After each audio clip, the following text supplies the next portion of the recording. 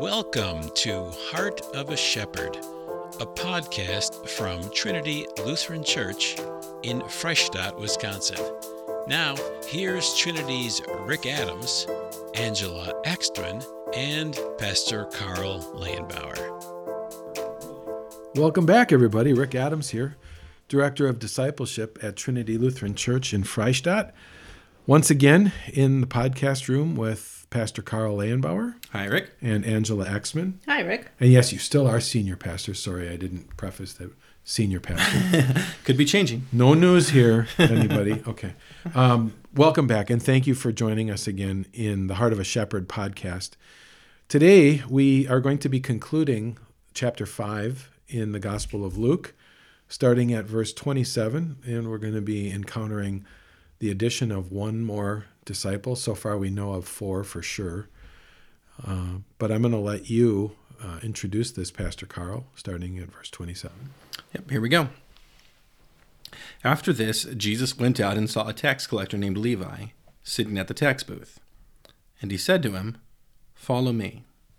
And leaving everything, he rose and followed him.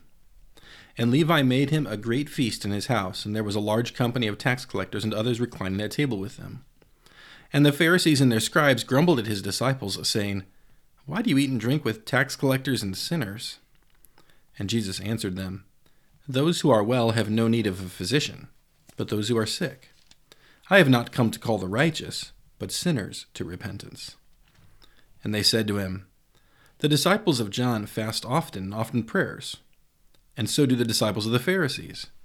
But yours eat and drink." And Jesus said to them, "Can you make wedding guests fast while the bridegroom is with them? The days will come when the bridegroom is taken away from them, and then they will fast in those days." He also told them a parable. "No one tears a piece from a new garment and puts it on an old garment. If he does, he will tear the new, and the piece from the new will not match the old. And no one puts new wine into old wineskins. If he does, the new wine will burst the skins, and it will be spilled, and the skins will be destroyed. But new wine must be put into fresh wineskins. And no one, after drinking old wine, desires new, for he says, 'The old is good.'" So the NIV begins this section in verse 27, "after this," which is a little bit of a change for Luke because he's giving us a sense of chronology here that he doesn't give us in other places. But we do know that what's happening here at verse 27 on has taken place after this, what we talked about in the previous podcast with the healing of the paralytic coming through the roof. Okay. And he calls Levi, who's also known as Matthew. Levi, I'm guessing, would be his Hebrew name, right? Matthew, his Greek name? Well, probably. Okay. Yeah. That's just a guess on my part. I mean, Levi is an Old Testament name, so that fits with Hebrew, certainly. But they're one and the same. Yeah. And it's quite a bold move on Jesus' part to add Levi into the mix, right? Because you don't think he's going to get along with everybody? Just because he's a sellout? Well, I got to thinking about this, and as I was writing up my notes, I wrote that phrase, this was a bold move for Jesus to add Levi or Matthew. And then I was immediately struck with the thought, it was a bold move for him to add me. Yeah. And who am I to say who should be considered a bold move and who shouldn't? So I'm kind of rebuking myself in that moment. Yeah. But the fact is he was a tax collector, which immediately made him an outcast amongst his own people because he's working with the Roman occupation. And we don't know that he was necessarily an unethical tax collector like Zacchaeus was, where he was, taking more than what he was supposed to. But you've alluded in other podcasts about how this is how tax collectors made their living. They charged a little bit more than what was due so that they could pay themselves. Yeah, depending on the kind of taxes they're collecting too. In some cases, what you would do as a tax collector is you would bid on a contract, and so Rome got their money up front. You bought the right to collect taxes in an area, and then whatever you collected, you kept. So then there's not a whole lot of oversight as far as keeping you scrupulous. And to add to the reason why people hate you, you were rich to start with because you had enough money to buy the contract. So depending on what kind of tax collector Levi was, there's a lot of reasons why people didn't like Levi and the company that he kept. We also see in verse 28 something similar to what we saw when Jesus called Simon Peter, because when he said to Simon Peter, "Follow me," we got that, and they dropped their nets and followed him. Yep, left everything without any hesitation.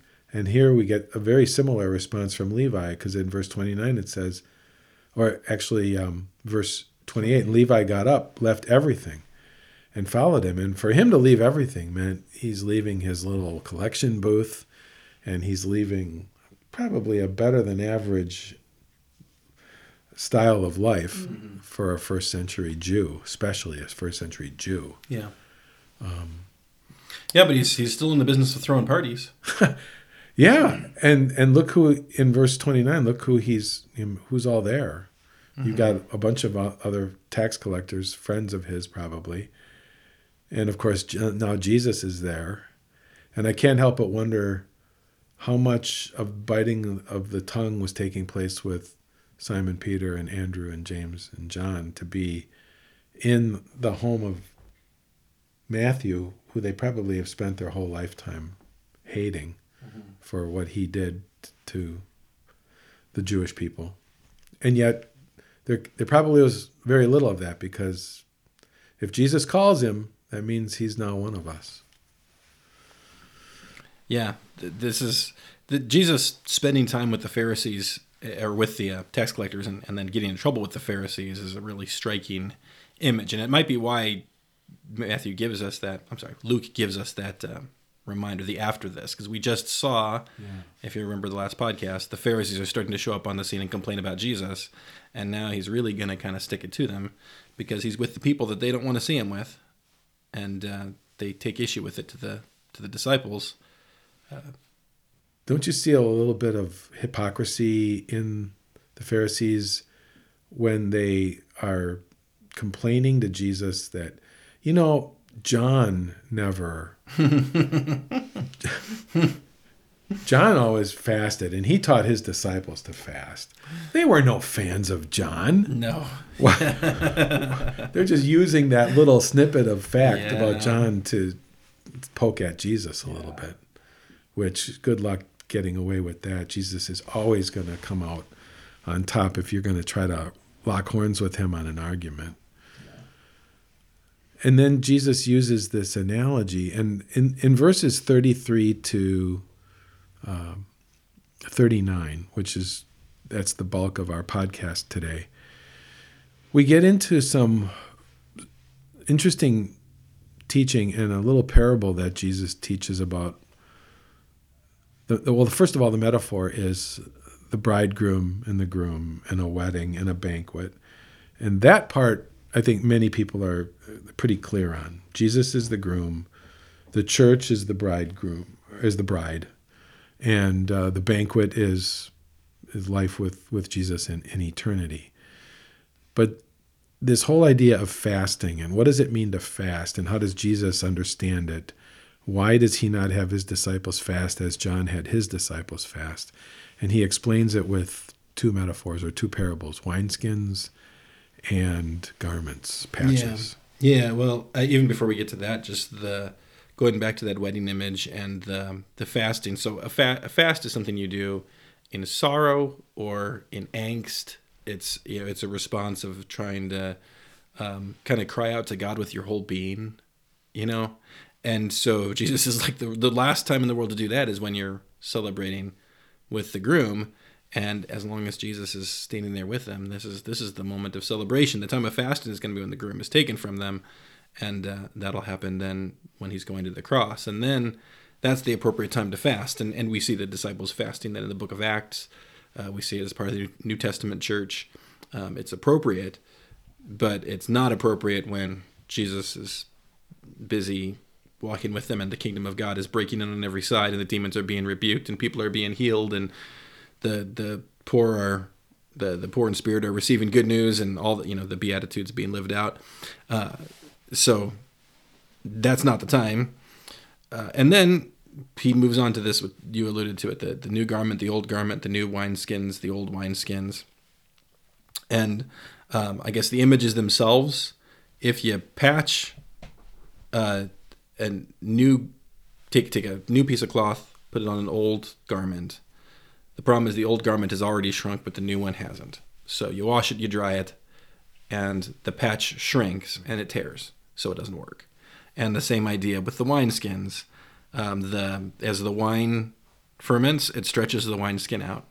And so an old wineskin with old wine in it is fine. Yeah. A new wineskin with new wine is fine, but you put new wine in an old wineskin, the skin's already stretched. As that fermentation takes place, it's going to burst. So you can't mix the two. And that's the point. You can't mix the two. So stop trying to patch your religion and add a little Jesus to it. You got to throw the whole thing away and start over with Jesus as the foundation of your understanding of your relationship with God. And that's the image that Jesus is going for here. What a great application, because so many people do attempt to do just that. Right. Where I want a little bit of Jesus here and a little bit of Jesus there, but not that part of Jesus, the part that I find distasteful or unpleasant or inconvenient. And that's exactly what Jesus is telling us not to do here. Right. The part that doesn't make so much sense to me is the last verse. And no one after drinking old wine desires new, for he says the old is good. Yeah. It makes it sound like, well, why would anybody want Jesus if they have this? Yeah. Oh, I totally remember. So I remember weird. reading this probably all the way back in college and having that same thought. Like, it sounds like Jesus is saying, you don't even want to try me. You just stick with what you got. You're set. You're good. Yeah. But that I think that's also part of the point, is that it's really easy to be content. Yep. Without even trying the new, so to speak. And Well, we can identify with that. Lots of people are like, I'm good with what I. And what old I do. wine often is better, isn't it? Yeah, I mean, you're supposed to age it. I mean, Yeah. in real life, I mean, wine itself. Yeah. But I kind of went to where you landed with that too, is that we find much more comfort in what we're familiar with and what we're comfortable with. I don't want to leave my happy space. And it kind of goes back to where we had landed a couple times in previous podcasts, where Jesus intentionally left those comfortable places to continue the engagements with the world and with the Pharisees and teachers of the law, ultimately to Calvary. So, and so to put this picture together, you've got the old is good. You've got the Pharisees, and they're happy with their laws, and we're righteous in our own eyes, and so that's good enough. And don't want to try to. Well, they're certainly not ready to throw all that away and just start over with Jesus.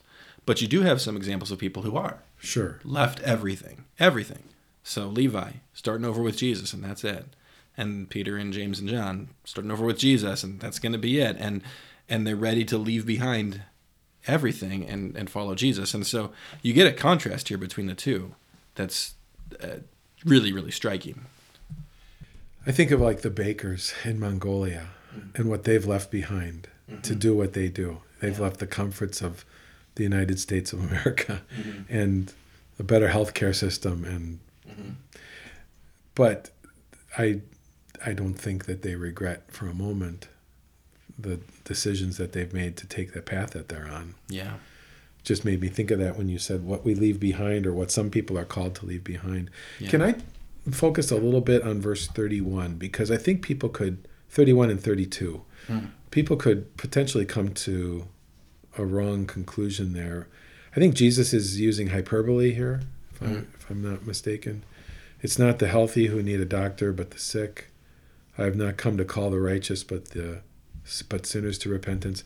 It would be wrong to come to the conclusion that there are, in fact, two populations of people out there, the righteous and the sinners. I think Jesus is trying to get the Pharisees to realize that they need him as much as the tax collectors and sinners do. Yeah. But he's almost using a little bit of sarcasm to say, I haven't come for you who are so righteous. Yeah, maybe to an extent, there's certainly Jesus is bringing the Pharisees along all throughout Luke's gospel, and probably the epitome of that is chapter 15, which we're a long way from there. But you get to the parable of the younger and elder brother, Yeah. and that's the one where the trap kind of closes, and there's no room left for a Pharisee, somebody who is like righteous in God's sight. There's no one good left by the time Jesus finishes with that chapter and that parable. And along the way, I think he's continuing to make room for them in his ministry, so they can keep staying attached, and God willing, get to that day when they're ready to leave behind the comforts of their laws and their self-righteousness and start over with something brand new in Jesus. We have to remember verses like Paul to Timothy, God desires all men to be saved and to come to him. And Jesus, on the way to the cross, remember he cries out, Jerusalem, Jerusalem, how I long to gather you, but you would not. And he's wailing, he's weeping for Jerusalem, and he's weeping for these Pharisees and teachers of the law because they would not. And so it would be wrong to come to the conclusion that Jesus is simply, with a wave of his hand, dismissing them and saying, well, I haven't come for you. Right. I think he's wanting them to come to that place that Peter was at on the beach after the great catch of fish. I am a sinful man. That was the posture that Jesus was looking for, and that's the posture he's looking for here. So when he goes back to the verse that you read there, I've not come to call the righteous but sinners to repentance, that's first of all an invitation for them to recognize Jesus is doing the right thing. He's bringing sinners to repentance and to start to rejoice in that. And we know we see Nicodemus as an example, who is part of this religious authority ruling class. We see Pharisees who are part of the early church in the book of Acts. So we know that it works, that Jesus does have some who come out of that population. The Pharisees were adversaries of Jesus, but Jesus was never an adversary of the Pharisees or anyone else. He's always for our life and salvation. I think it's interesting, too, that where in Luke and Matthew and Mark have the same almost word for word wineskin discussion. And the one in Luke that we just read, that one has the extra line about no one after drinking old wine desires new. For he says old is good. The other one is in Matthew, and there he says, I'm trying to find it. There he says, but new wine is put into fresh wineskins, and so both are preserved. He adds that little tag on it. The wine and the wineskins are preserved that way. Yeah. So it must be a pretty significant concept that he's trying to, that God's trying to drive home in his word. I really think it's foundational, and it goes back to something that we've talked about, but you can't take a little bit of Jesus. Jesus can't just be a good teacher. He can't just be the great miracle worker. It's the whole package, which requires the Simon Peter, I'm a sinful man kind of confession from me. And so if I'm not willing to go all the way to the depths of I'm a sinful man with no hope apart from Jesus, then I can try to patch Jesus into my life, but it's never going to quite work. And something's going to keep bursting or tearing, and it's not going to work until I get down to that foundational level. I'm a sinful man. I need a Savior. Jesus is that Savior. Then God can rebuild on that foundation something, a life that is built on the rock, which is that's a little later in Luke. So we'll come back to that image too. I really appreciated your emphasizing the second half of verse 32 to us, when you said, I've called sinners to repentance, because it communicates to us that as Jesus is sitting there and dining with these tax collectors and sinners, he is by no means giving his approval to their lifestyle, which it seems like that's what the Pharisees and teachers of the law wanted to focus on. Oh, you're eating with them? And I guess in that culture, when you eat with somebody, that's the highest form of Flattery. Not flattery, but it's like you're socially connecting with them. And it's expressing some kind of unity. And the Pharisees had particularly strict table fellowship rules. And so they could not separate the fact that Jesus is with them they couldn't go there in their mind that Jesus was also calling them to repentance. They saw that as mutually exclusive. Well, if you're calling them to repentance, why are you hanging out with them? You should be browbeating them like we are. But on Good Hope Road, there's this church. Like, what? I just think that's like you should be browbeating them like we are, because this is how you bring people to repentance. You despise them. Yeah, it's been working for us for so long, right? But on Good Hope Road, there's this church. I want to say it's like in somewhere west of 76th Street. Yeah, I know what you're talking about. Yeah, it's got that neon sign. Yeah. You know what it says? Yeah. Sinners welcome. Yeah.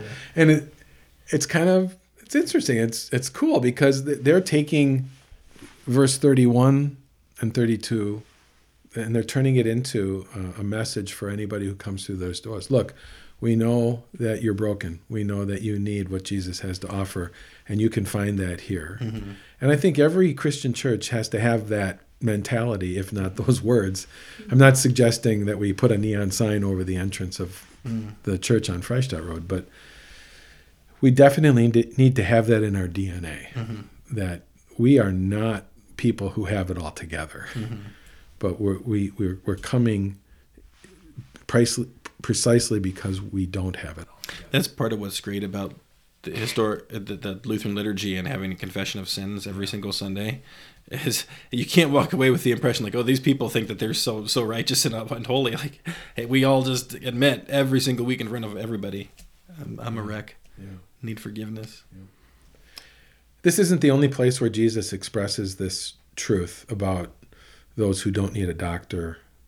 I think he kind of alludes to it when he's talking about how there's more rejoicing in heaven over one sinner who repents than over 99 righteous people who do not need to repent. Again, it kind of leaves you wondering, well, wait a minute, are there that many people? There's none. And I think that's Jesus' point. Yeah. We'll get to that in Luke 15. Yes.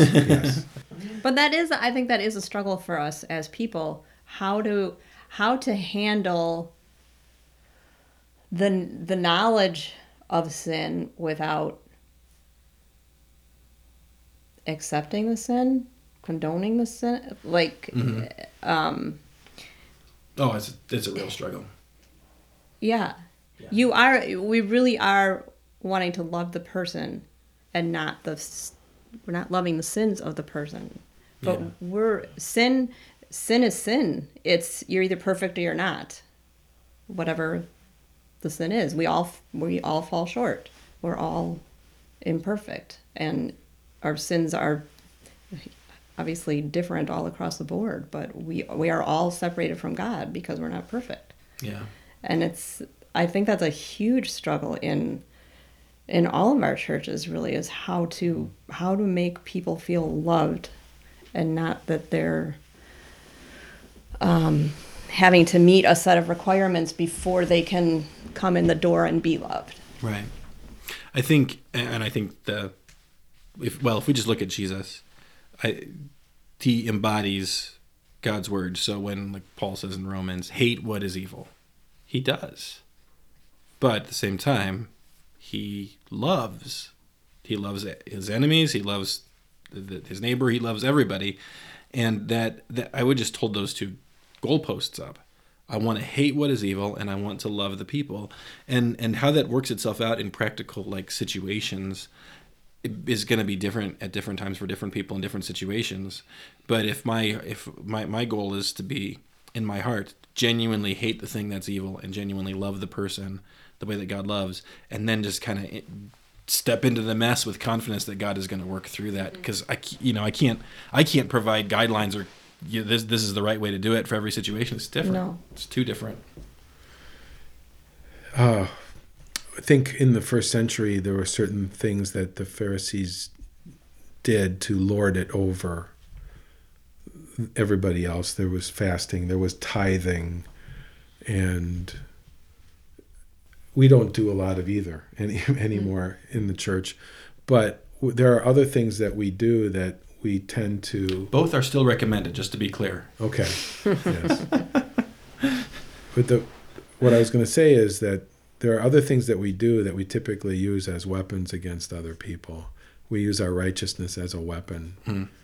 to, kind of create it's what you were speaking to, Angela, about why is the church still such an intimidating place for somebody to come in and feel welcome. And I think it's a sin we all need to confess, because I tend to be very Pharisaical, and I need to acknowledge that and ask God to change me, right? Yeah, all of us. So, all do. Pastor, any final words on this? Well, I'm trying to turn my mind again towards the heart of a shepherd, and I think some of what we're talking about, as far as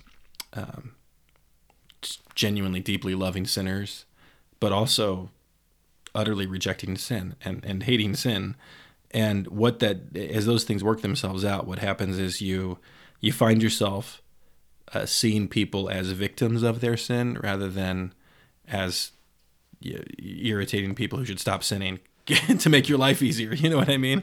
And so, if you're a parent and your kids are not perhaps honoring their father and their mother the way that they should be, or whatever it may be, that kind of attitude, that sense of I'm going to love them deeply and I'm also going to hate what is evil, should work itself out in some places where you start to you approach the behavior rather than just like, I'm going to try to stop the behavior. You actually want to work on the heart kind of issues and have the conversations that help them understand how evil harms them, and that they're not happy when they're behaving the way that they are, or whatever it is. And so I think there's maybe something to be drawn from that. And I think also the call sinners to repentance is also something that we miss sometimes in our parenting, and we just go for change the behavior without actually working towards that repentance of the behavior, recognizing, again, this is harmful to me, this is an offense to God, and you'll be surprised how much of a difference it makes in your parenting when it becomes about their relationship with God instead of just about your rules being obeyed. Transforms everything. So for parents, I think those are applicable, and certainly in other contexts too. Even in yourself, hate what is evil is also still an applicable phrase to think about. Jesus, he'd eat with the sinners, but he was still working towards repentance, and so if I'm going to ask him to eat with me, he's going to be working me towards repentance. And God's word is that's the best place. Mm-hmm. If somebody's struggling,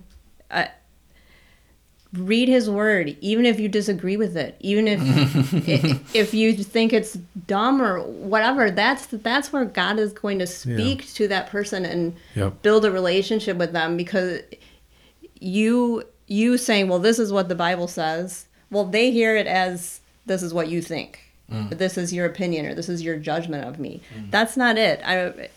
Go straight to, take yourself out of, don't be the middleman. Read God's word and just see what he has to say to you, because God does, his word does have power. That's a great observation. I'm thinking, as a parent, I know how to do that. And as a pastor, I know how to do that. As like a friend, that's where it gets a little bit harder. And there I think starts to come down to scripture that's actually memorized, being able to just speak it, because they may not be real patient with you if you're like, hey, I think it's somewhere in Luke 8. You just hang on a minute. I don't know how that would go. But I think it's a great observation. Remove yourself as the middleman and help it to become between them and God. Good place for us to stop. Thank you all for joining us again in the Heart of a Shepherd. And we just pray again that tell your friends and neighbors and family members to check out this podcast if they haven't yet. We would love to keep expanding our audience. And we also enjoy hearing from you. So if you've got feedback for us, for Pastor Carl or Angela or myself, we welcome that as well. Until we see you again next time in the podcast booth, may God bless the rest of your day, the rest of your week, and we will see you all again here next time.